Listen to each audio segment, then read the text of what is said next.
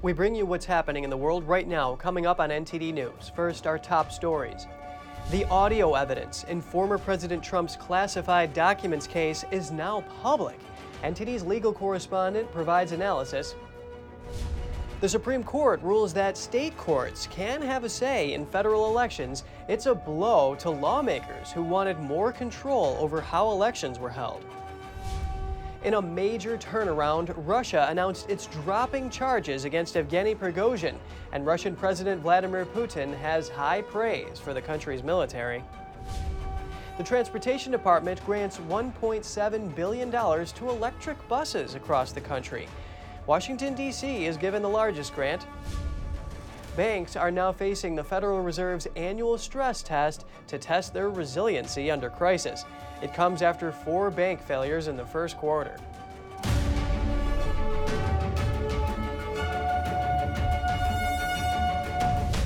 Welcome to NTD News Today. I'm Kevin Hogan. Our top news today is some developments in former President Trump's classified documents case. A federal judge rejected a request from special counsel Jack Smith yesterday. Smith asked for the list of witnesses Trump is ordered not to communicate with to be kept secret. In addition to denying that request, the judge also set a hearing date to decide how classified materials will be handled in the case. And CNN released the audio recording used in Smith's indictment. In it, Trump discusses not declassifying documents. Prosecutors consider it a critical piece of evidence. The 2-minute conversation comes from a July 2021 interview with people working on the memoir of Trump's former chief of staff, Mark Meadows. See, as president, I could have declassified it. Now I can't, but this is classified. Now we have a problem. Isn't that interesting? Yeah. It's so cool. I mean, it's so, look, here and I have, and you probably almost didn't believe me, but now you believe me. No, I believe it's incredible. Trump reacted on Truth Social by saying the CNN release was illegally leaked and spun, and that the recording actually clears him of any wrongdoing. He called it continuation of a witch hunt and equated it to election interference. We now go to NTD's legal correspondent Arlene Richards for more discussion about the released audio tape. Arlene, is there anything surrounding this audio recording that would serve as an exoneration like Trump says? Well, it's not clear to me what he means by exoneration, but I did speak to a former federal prosecutor, David Shostakis, and he seems to think that this is part of an internal matter. He thinks that maybe Trump was being painted as dangerous and crazily wanting an invasion, and so General Milley created this attack plan and submitted it to him. But Trump has said in the audio tape that he didn't request the plan. So according to Shostakis, he thinks that this was designed to misuse classified documents. He thinks that it was used in a way to not protect national security, but actually to protect the creator of the document. I see. And people working on the Meadows memoir presumably, of course, did not have high-level security clearance. What liability would Trump have if he did share classified information about an attack on Iran to them? Well, according to the Espionage Act, he could face a significant fine or some jail time. But I think it's important to remember that we don't know what was contained in that classified document. And according to some legal scholars, the prosecution in an Espionage Act case hinges on not whether or not the document was classified, but whether or not the information in it poses a national security risk. And even though there is some discussion about an Iran invasion or attack, we don't exactly know what the document said and how significant it is in terms of a national security risk. Arlene, is the leak illegal like President Trump says it is? Well, it could be. In this scenario, we don't know yet whether or not this evidence will be admitted at the time of trial. Now, we have a situation here where there's evidence that came from a different state. It's in New Jersey, and the actual case is in Florida. So there's not a direct connection between the two things that occurred. But President Trump has said that he declassified all the documents. And one of the elements that the prosecutor has to prove is that President Trump knew the documents were still classified and that he mishandled them. So this piece of evidence from the New Jersey situation has to come in to bolster his prosecution of this element, that Trump knew the documents were still classified, that he illegally obtained them, and that he intended to do something with them that was illegal. Now, the leak itself can be viewed as being illegal because it has not yet been brought in as evidence in the case. So here we are, we're broadcasting this information around the world about this, what seems to be an admission that he knew the documents were classified. But a jury is not supposed to be able to hear that until and unless the judge allows this piece of evidence to come into the case. So now a potential jury has heard this or will hear this, and it kind of damages Trump's opportunities to have a fair trial, because once this has been heard and it's known, even if the judge says, forget about what you heard, forget about what you heard in the media, this is not coming in, it's already in the minds of people. So they're going to have a preconceived notion or opinion about it even before the trial even starts. And it's, of course, very important to have an untainted jury pool. Aurelian, thank you so much for your analysis on this. Thank you, Kevin. Trump aide Walt Nauta failed to make it to a hearing in time. He was also charged in the case of Trump's handling of classified White House documents. Nauta's arraignment was rescheduled after his Florida-bound flight was canceled due to storms. He made his first court appearance with Trump earlier this month, but didn't enter a formal plea due to the lack of a local attorney during the trial. Meanwhile, a judge will decide whether Trump's New York criminal case should be moved to a federal court in Manhattan. There, Trump's team could try to get the case dismissed. Requests to transfer criminal cases from state to federal court are rarely granted. The judge is set to hear arguments this afternoon, but no immediate ruling is expected. The Supreme Court rules that state legislatures do not get the final say in federal elections. Some states were looking to keep the influence of the state courts out of elections. The decision means that state Supreme Courts will have a say in how states carry out federal elections. The case was Moore versus Harper and looked at if the state court could indeed throw out election maps in North Carolina. The state used the court-drawn maps instead of maps by the GOP majority legislature. Lawmakers complained and brought the issue before the U.S. Supreme Court. They hoped for a favorable interpretation of the independent state legislature theory that puts the power in lawmakers' hands. But the Supreme Court didn't agree. 3 justices dissented, saying the case was moot since North Carolina already changed the map back, and added this could cause more controversial elections down the road. A former Navy SEAL from Montana wants to be the state's next U.S. Senator. The Republican candidate is looking to unseat his state's only Democrat currently holding a statewide office. Tim Sheehy is also a businessman and a firefighting pilot. He's going up against Senator Jon Tester, who has served as a senator since 2007. He will enter one of the most closely watched races of the 2024 election. The outcome could determine if Republicans take back a majority in the Senate. Sheehy told Fox News he joined the military directly out of high school. He served in Iraq, Afghanistan, South America, and in the Pacific region. His wife is a Marine veteran. The couple has 4 kids. Sheehy says after he was wounded, he started several businesses. He decries the low rate of military veterans in congressional seats. A transgender state lawmaker in Delaware is running for Congress.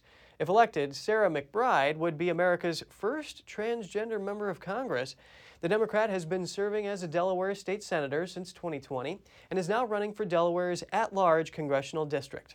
The seat is currently held by Democratic Congresswoman Lisa Blunt Rochester, who is seeking higher office. McBride is currently the highest-ranking elected official in the U.S. who is transgender. And following that story, bad news for the nation's first transgender state representative. Former New Hampshire lawmaker Stacey Marie Lawton has been arrested. Lawton was accused of distributing images of child sexual abuse.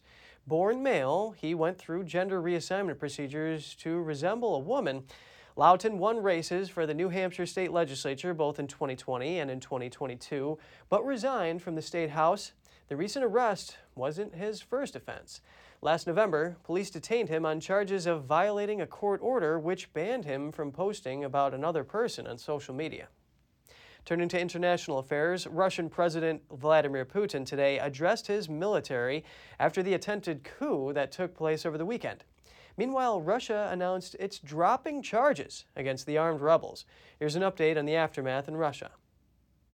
Russian President Vladimir Putin praised members of Russia's military and security forces in a ceremony on Tuesday. You protected the Constitution, the lives, the safety, and the freedom of our people. You saved our motherland from turmoil. In fact, you stopped a civil war. He then requested a minute of silence to honor military pilots killed in the revolt. Russian authorities on Tuesday said they have closed a criminal investigation into the aborted rebellion.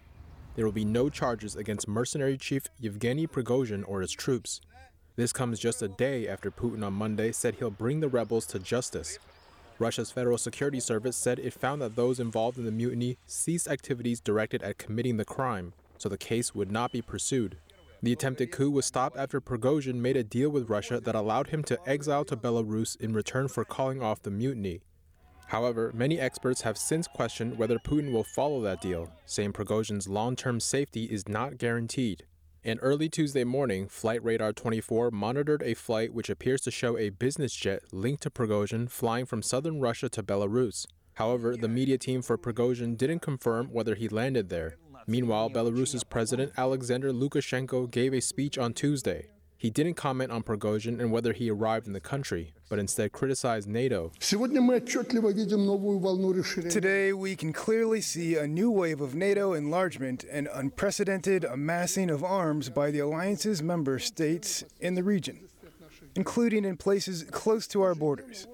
Almost daily, our border guards document various types of provocations on the state border undertaken by neighboring countries. He said that threats are coming from the West and called on his military to resist. Coming up, some closure to an ongoing scandal. America's largest bank pays accusers of sex offender Jeffrey Epstein $290 million. The accusers say JPMorgan Chase knew about their abuse. Is ESG investing on its way out? The CEO of BlackRock is avoiding the term, but an analyst tells NTD we may see more agenda-based investing just under a new name. So get that story in just a moment here on NTD News.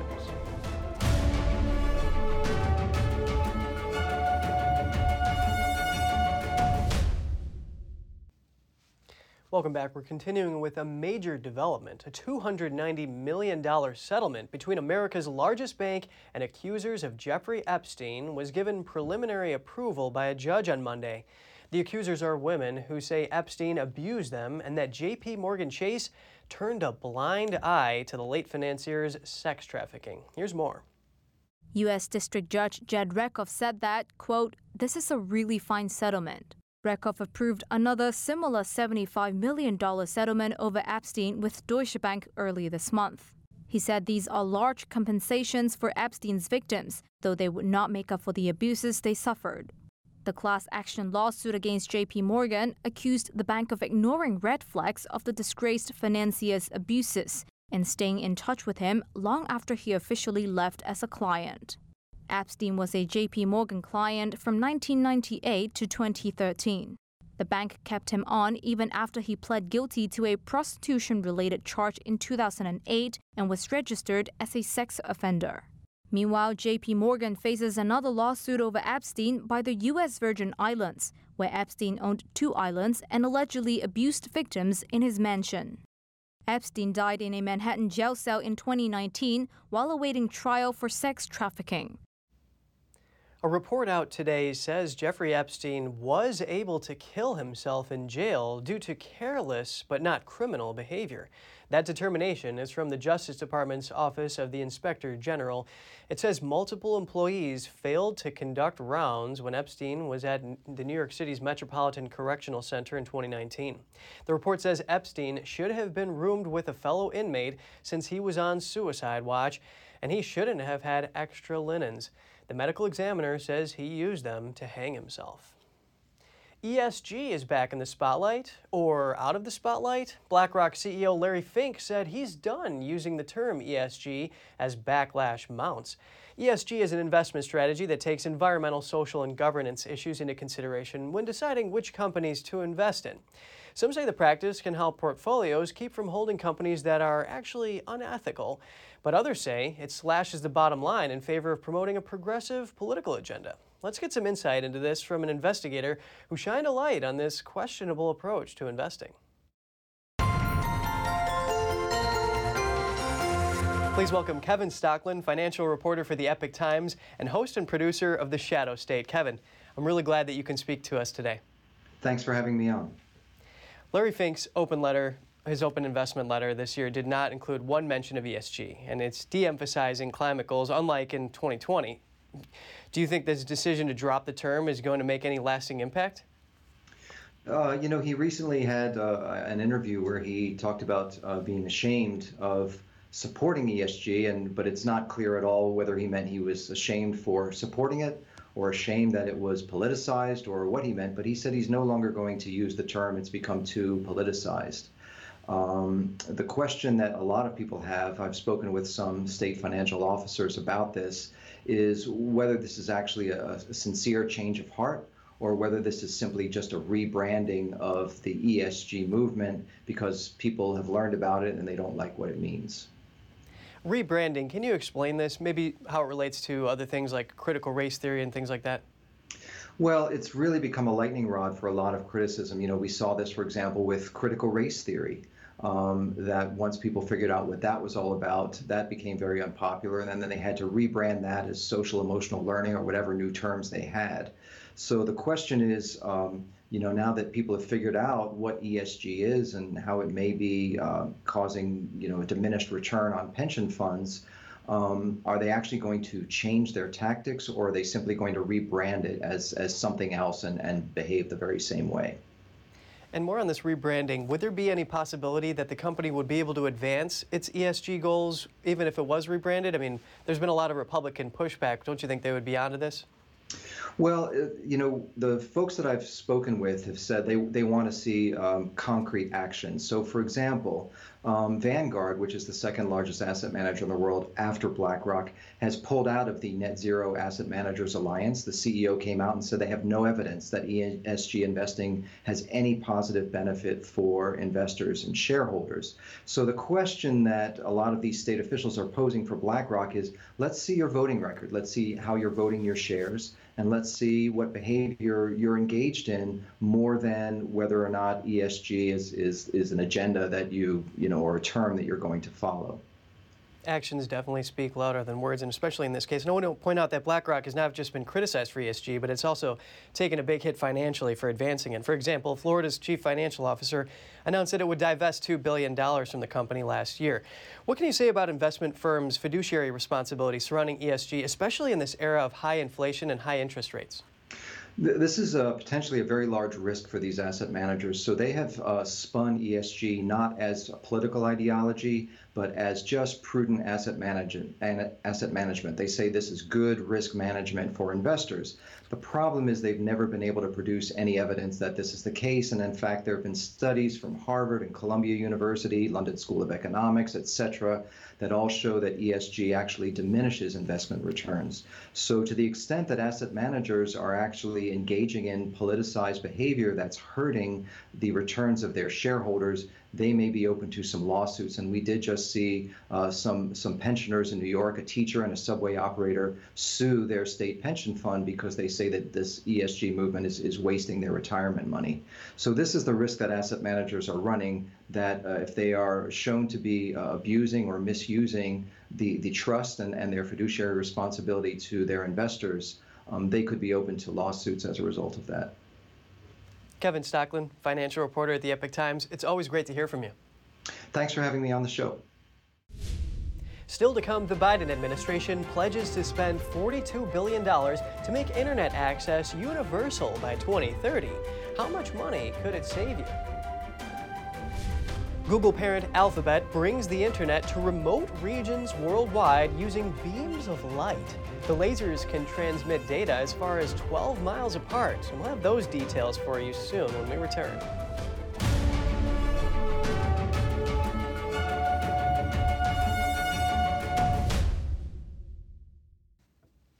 Good to have you back. Major American banks are facing the Federal Reserve's annual stress test this week. It will judge whether they have enough capital in a potential crisis to make the grade. Despite the bank crisis this year, lenders are believed to have enough capital to weather a severe economic downturn, but investor payouts are expected to dip slightly. Major Wall Street institutions like Citigroup, Bank of America, and JPMorgan Chase are all in the spotlight, and smaller lenders are also receiving attention from worried investors. The Fed established the tests following the 2007 to 2009 financial crisis. It was a way to see if banks could withstand a similar shock in the future. This year's tests come after 4 U.S. regional lenders failed in the first quarter of 2023, along with the forced acquisition of Credit Suisse by UBS. The Fed will release the results on June 28th.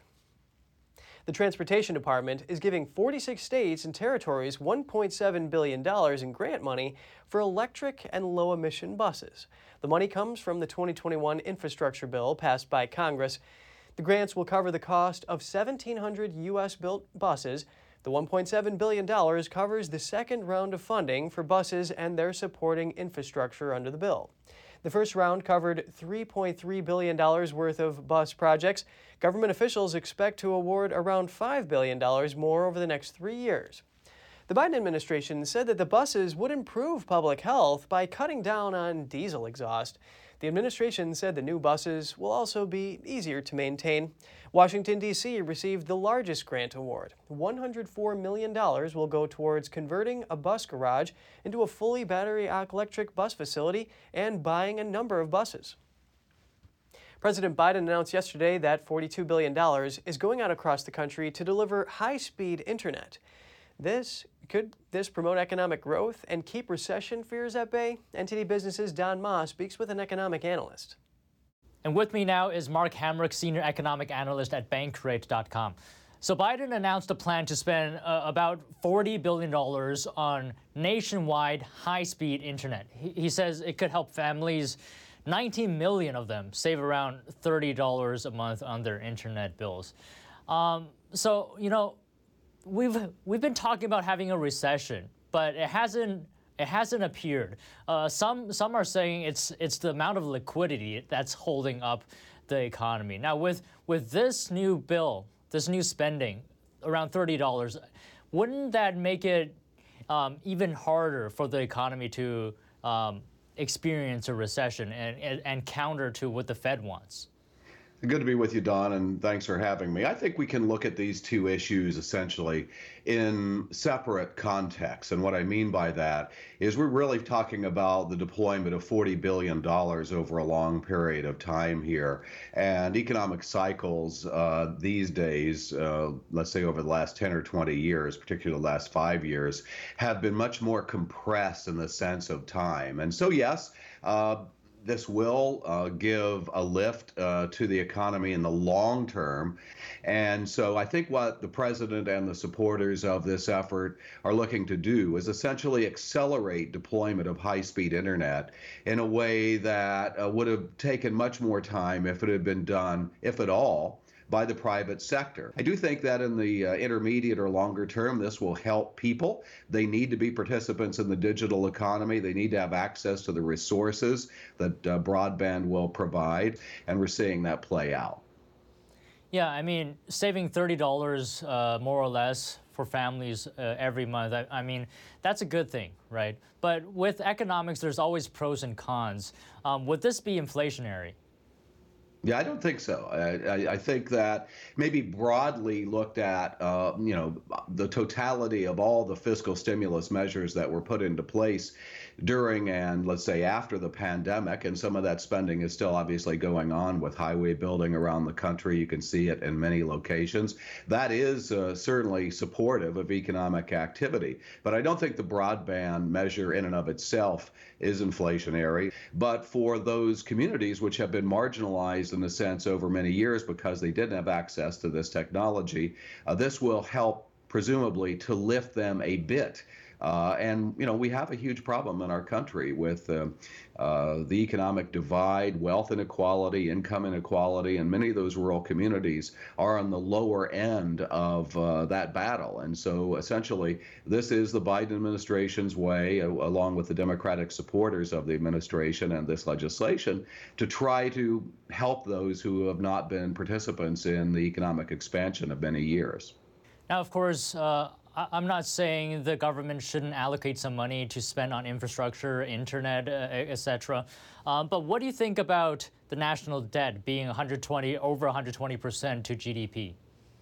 It's a horrible problem, Don, and unfortunately, it doesn't really seem to rise to a sufficiently important level of debate in the nation's capital or far beyond it. The presidential election cycle in the U.S. is going to be heating up, let's say, over the next 6 months. It'll be very interesting to see whether these fiscal and related issues see the would-be light of day in the sense of the national conversation.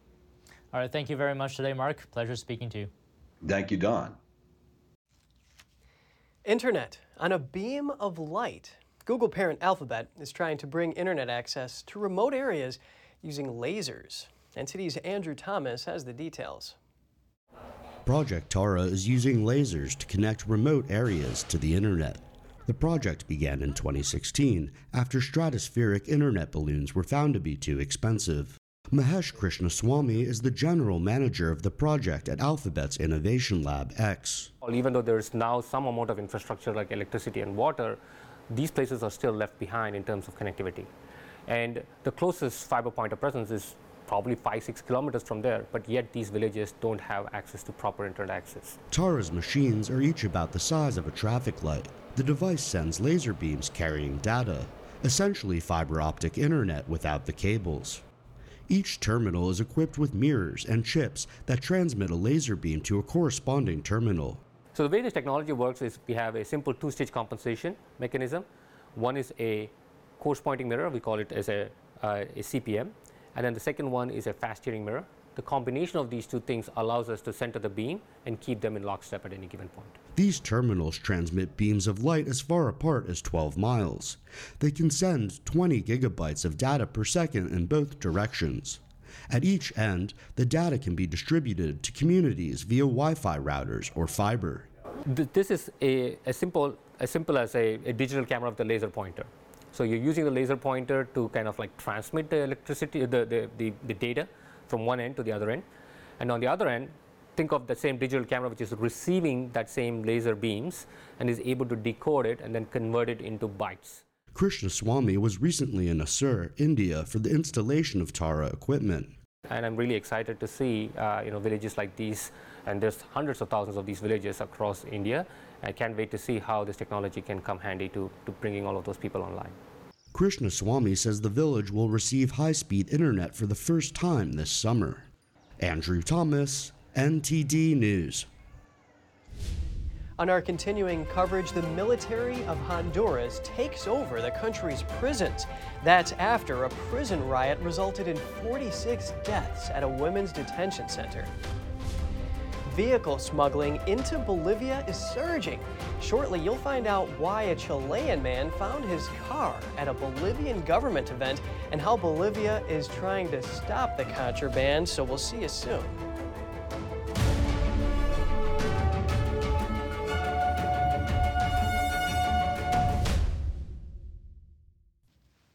Good to have you back with us. We're continuing with some mitigation measures down in Central America. Honduras's military began taking control of the country's violent prisons on Monday, according to officials.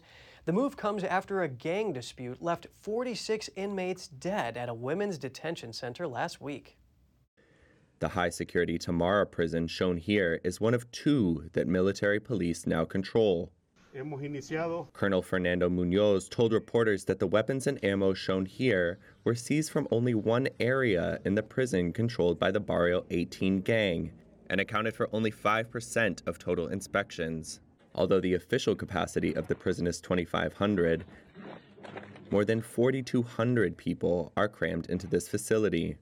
A United Nations report said that the country's 26 prisons are around 34% over capacity. Some on the streets of the capital told reporters the military control doesn't go far enough to stop the violence. I think that the new measures have to be put in place. First of all, the prisons have to be restructured. New jails have to be built. Also, to train and educate the staff working in the prisons, and a new army, because the police and the army are complicit in this violence. The takeover is part of a push by leftist President Xiomara Castro to eliminate organized crime inside prisons, and a departure from her previous stance of demilitarization. The images resemble those from El Salvador earlier this year, where the government has beefed up prison security and locked up more than 62,000 alleged criminals in a crackdown on gangs. More news from Latin America. An incredible rise in vehicle smuggling into Bolivia in recent years shows no signs of slowing down. According to the Bolivian government, some 6,000 stolen cars arrived from Chile in 2022. NTD's Andrew Thomas has more on the contraband. Christopher Montesinos' Kia was stolen from the streets of Antofagasta, Chile in 2019. 4 years later, it turned up in an unexpected place, the garage of Bolivia's National Assembly. I'm a little shocked and at the same time happy because I will take the car and I will be able to recover an asset that was mine. More than a material good, it is a sentimental good. The vehicle had been seized by Bolivian police and donated to Congress in May. After several negotiations with Bolivian officials, Montesinos got his vehicle back this week. Many chutos, or contraband cars, are donated to public offices, social movements, and even national authorities after being seized. That's exactly what happened with Montesinos' vehicle. We have seen that the stolen cars are not only being traded by private individuals, but also that the state is part of this network of stolen vehicles that have been stolen in neighboring countries. This is happening because there is a total lack of control on the border with Bolivia. A study by the Bolivian National Chamber of Industry reports that smuggling reached some $3.3 million in 2022. A 65% increase from 2014. Cigarettes, alcohol, vehicles, and agricultural products are smuggled into Bolivia, mainly from Peru and Chile. Many control measures have been implemented, mainly on the border with Peru. We have increased the number of troops and taken control actions. This week, we destroyed an illegal platform that connected the Desaguadero River with Peru. The Bolivian government has deployed soldiers on its borders, but smugglers still manage to get their merchandise through. Andrew Thomas, NTD News. Former Audi boss Rupert Stadler has been convicted for the diesel emissions scandal. He was handed a suspended sentence of 1 year and 9 months by a German court and fined $1.2 million. Stadler is the first former Volkswagen board member to receive such a sentence. In 2015, the U.S. Environmental Protection Agency found that Volkswagen was selling cars with cheating devices to manipulate emissions levels. The German auto giant admitted to having installed the software in millions of diesel vehicles. Stadler pleaded guilty last month to allowing continued sales of cars with the rigged software, even after the scandal was made public. Still to come, a New Zealand company showcases its latest water e-bike for the first time. Riders can expect up to 4 hours of cycling above the water. They say it's like flying. In Croatia, tourism officials prepare for a record year. Based on results in the pre-summer season, officials expect the trend to continue this year, so stay tuned for more on that when we return.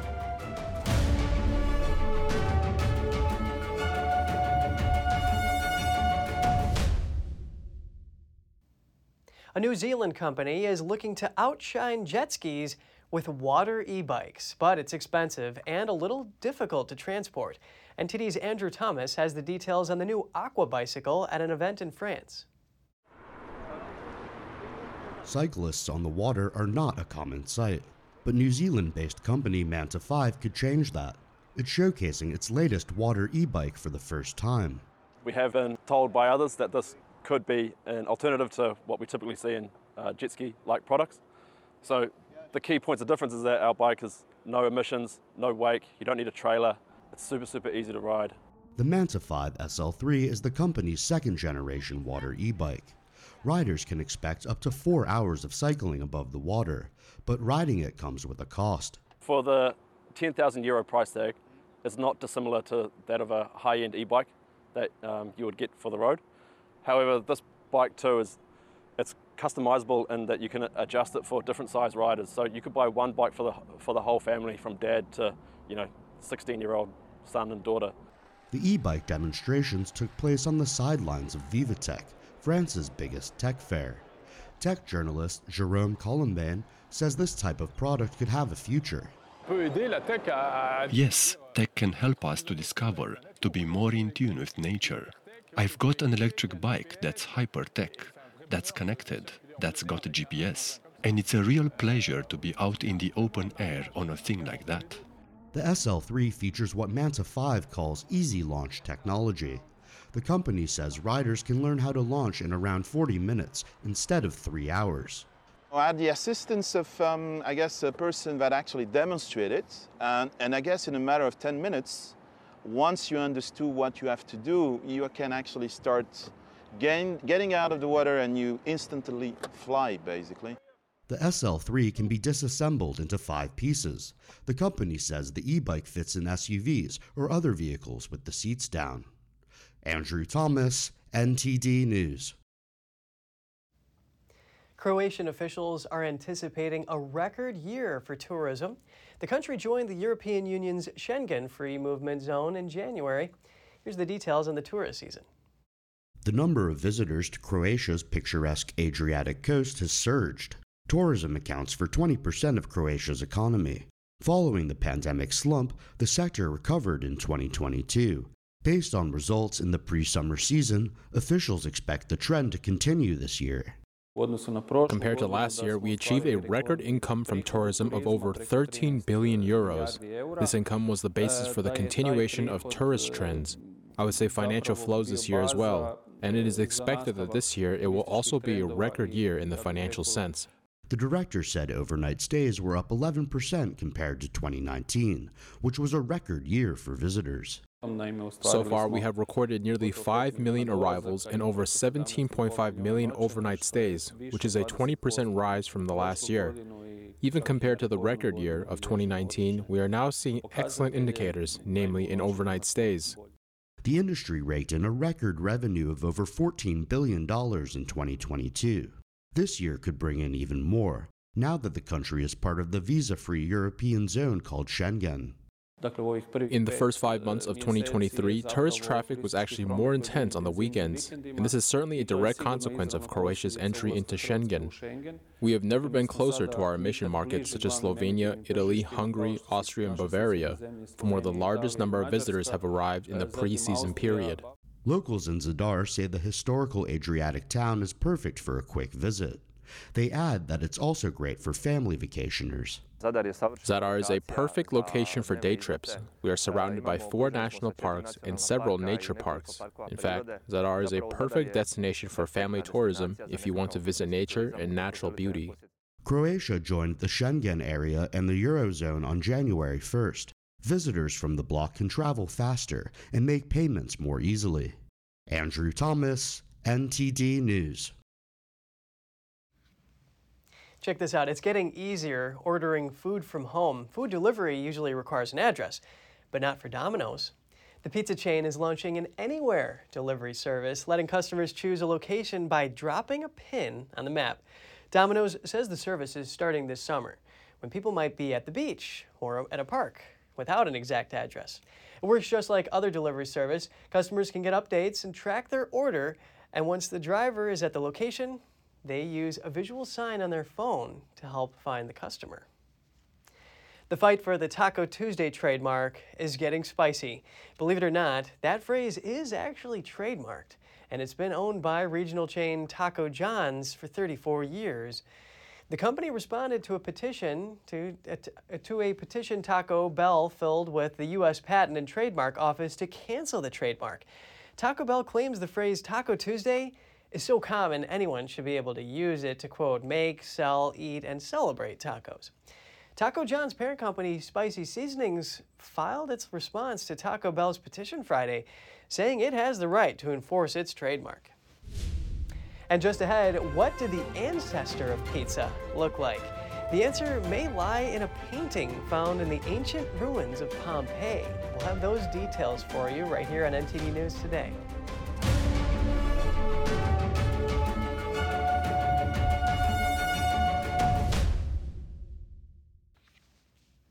Good to have you back with us. You're just in time for a recall alert. You may want to check your freezer for frozen organic pineapple. Scenic Fruit Company says its organic tropical fruit blend with pineapple has the potential to be contaminated with Listeria.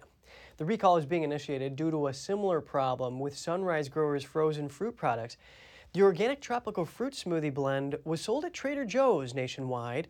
It was also sent to health food stores in California, Illinois, Indiana, Florida, Maryland, Oregon, and Texas.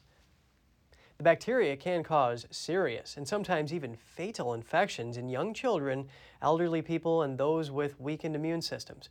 The FDA advises if you have this product, throw it away or return it to the store for a full refund. A team of researchers has discovered an ancient Mayan city in a dense southeastern jungle in Mexico. The Institute of Anthropology and History of Mexico says the site contains a number of cylindrical rock posts. Researchers therefore dubbed this ancient city with a Mayan word meaning stone column. The expedition's archaeologists explained that the monument covers more than 123 acres. According to the expert, it was an important center during the classical period, but suffered alterations over the years. A new discovery at the ancient ruins of Pompeii. A fresco there may give a hint as to the ancestry of the traditional Italian food, pizza. The mural was found in the atrium of a house with a bakery attached. As depicted in the painting, next to a wine glass, a flatbread serves as a holder for various spiced fruits and sauce. This kind of image was inspired by the welcome gifts offered to guests. Despite the similarities, experts say the food in the picture isn't real pizza. That's because two essential ingredients, tomatoes and mozzarella cheese, weren't known in Italy 2,000 years ago when Pompeii was wiped out by a volcanic eruption. It's an image that obviously to the modern observer immediately brings to mind a pizza since we are near Naples. Obviously it is not a pizza, but perhaps it could have been a distant ancestor of this food. The ancient city of Pompeii is adjacent to Naples, the home of pizza. The Pompeii site wasn't discovered until the 16th century. It has recently seen a burst of archaeological activity aimed at stopping years of decay and neglect. Also in Italy, authorities are hunting for a tourist who defaced the walls of the landmark Colosseum. That was after this video was posted online. A tourist was filmed scratching his and his girlfriend's names with a key on the Colosseum's inner wall. He appeared smiling, even as the author of the video reprimanded him. Italy's culture minister vowed to punish the tourist, calling his move very serious and uncivilized. If found, the man could face a minimum fine of more than $16,000 and up to 5 years in prison. Rome's famed Colosseum has suffered repeated vandalism with dozens of tourists caught in recent years. Turning to a key discovery in space, NASA says astronomers have detected a crucial carbon molecule for the first time using the James Webb Space Telescope. The compound is called methyl cation, or CH3+.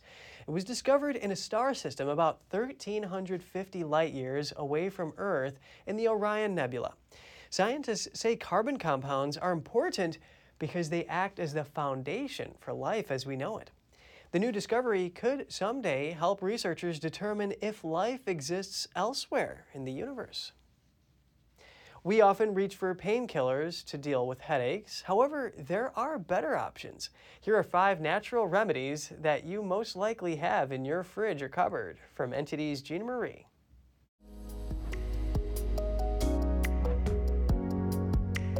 The role of dietary factors in headaches has been the subject of various related studies.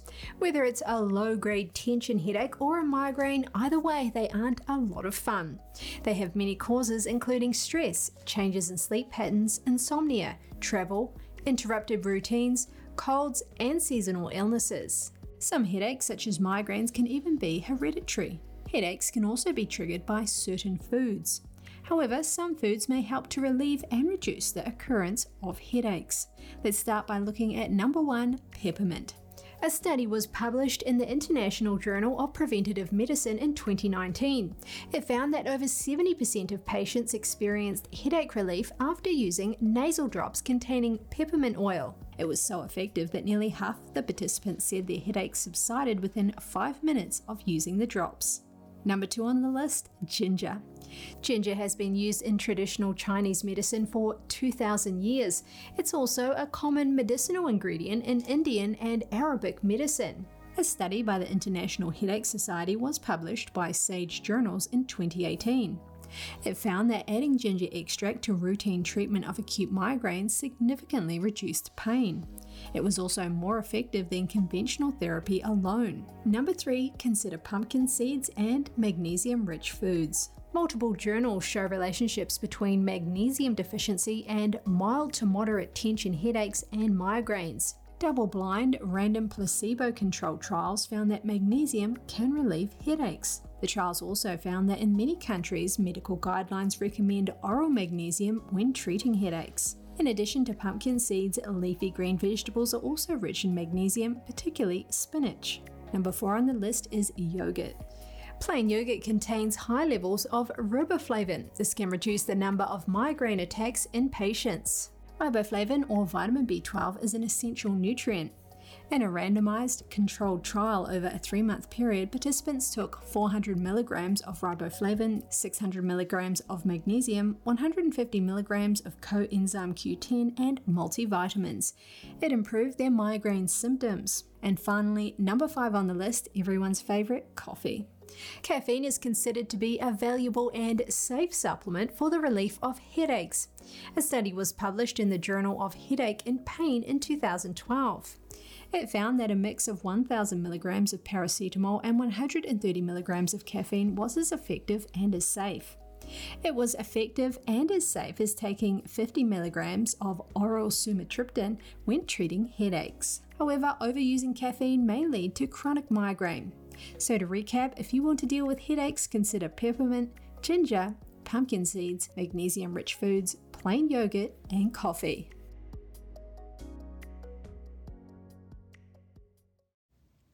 That's all for today's program. I'm Kevin Hogan, NTD News.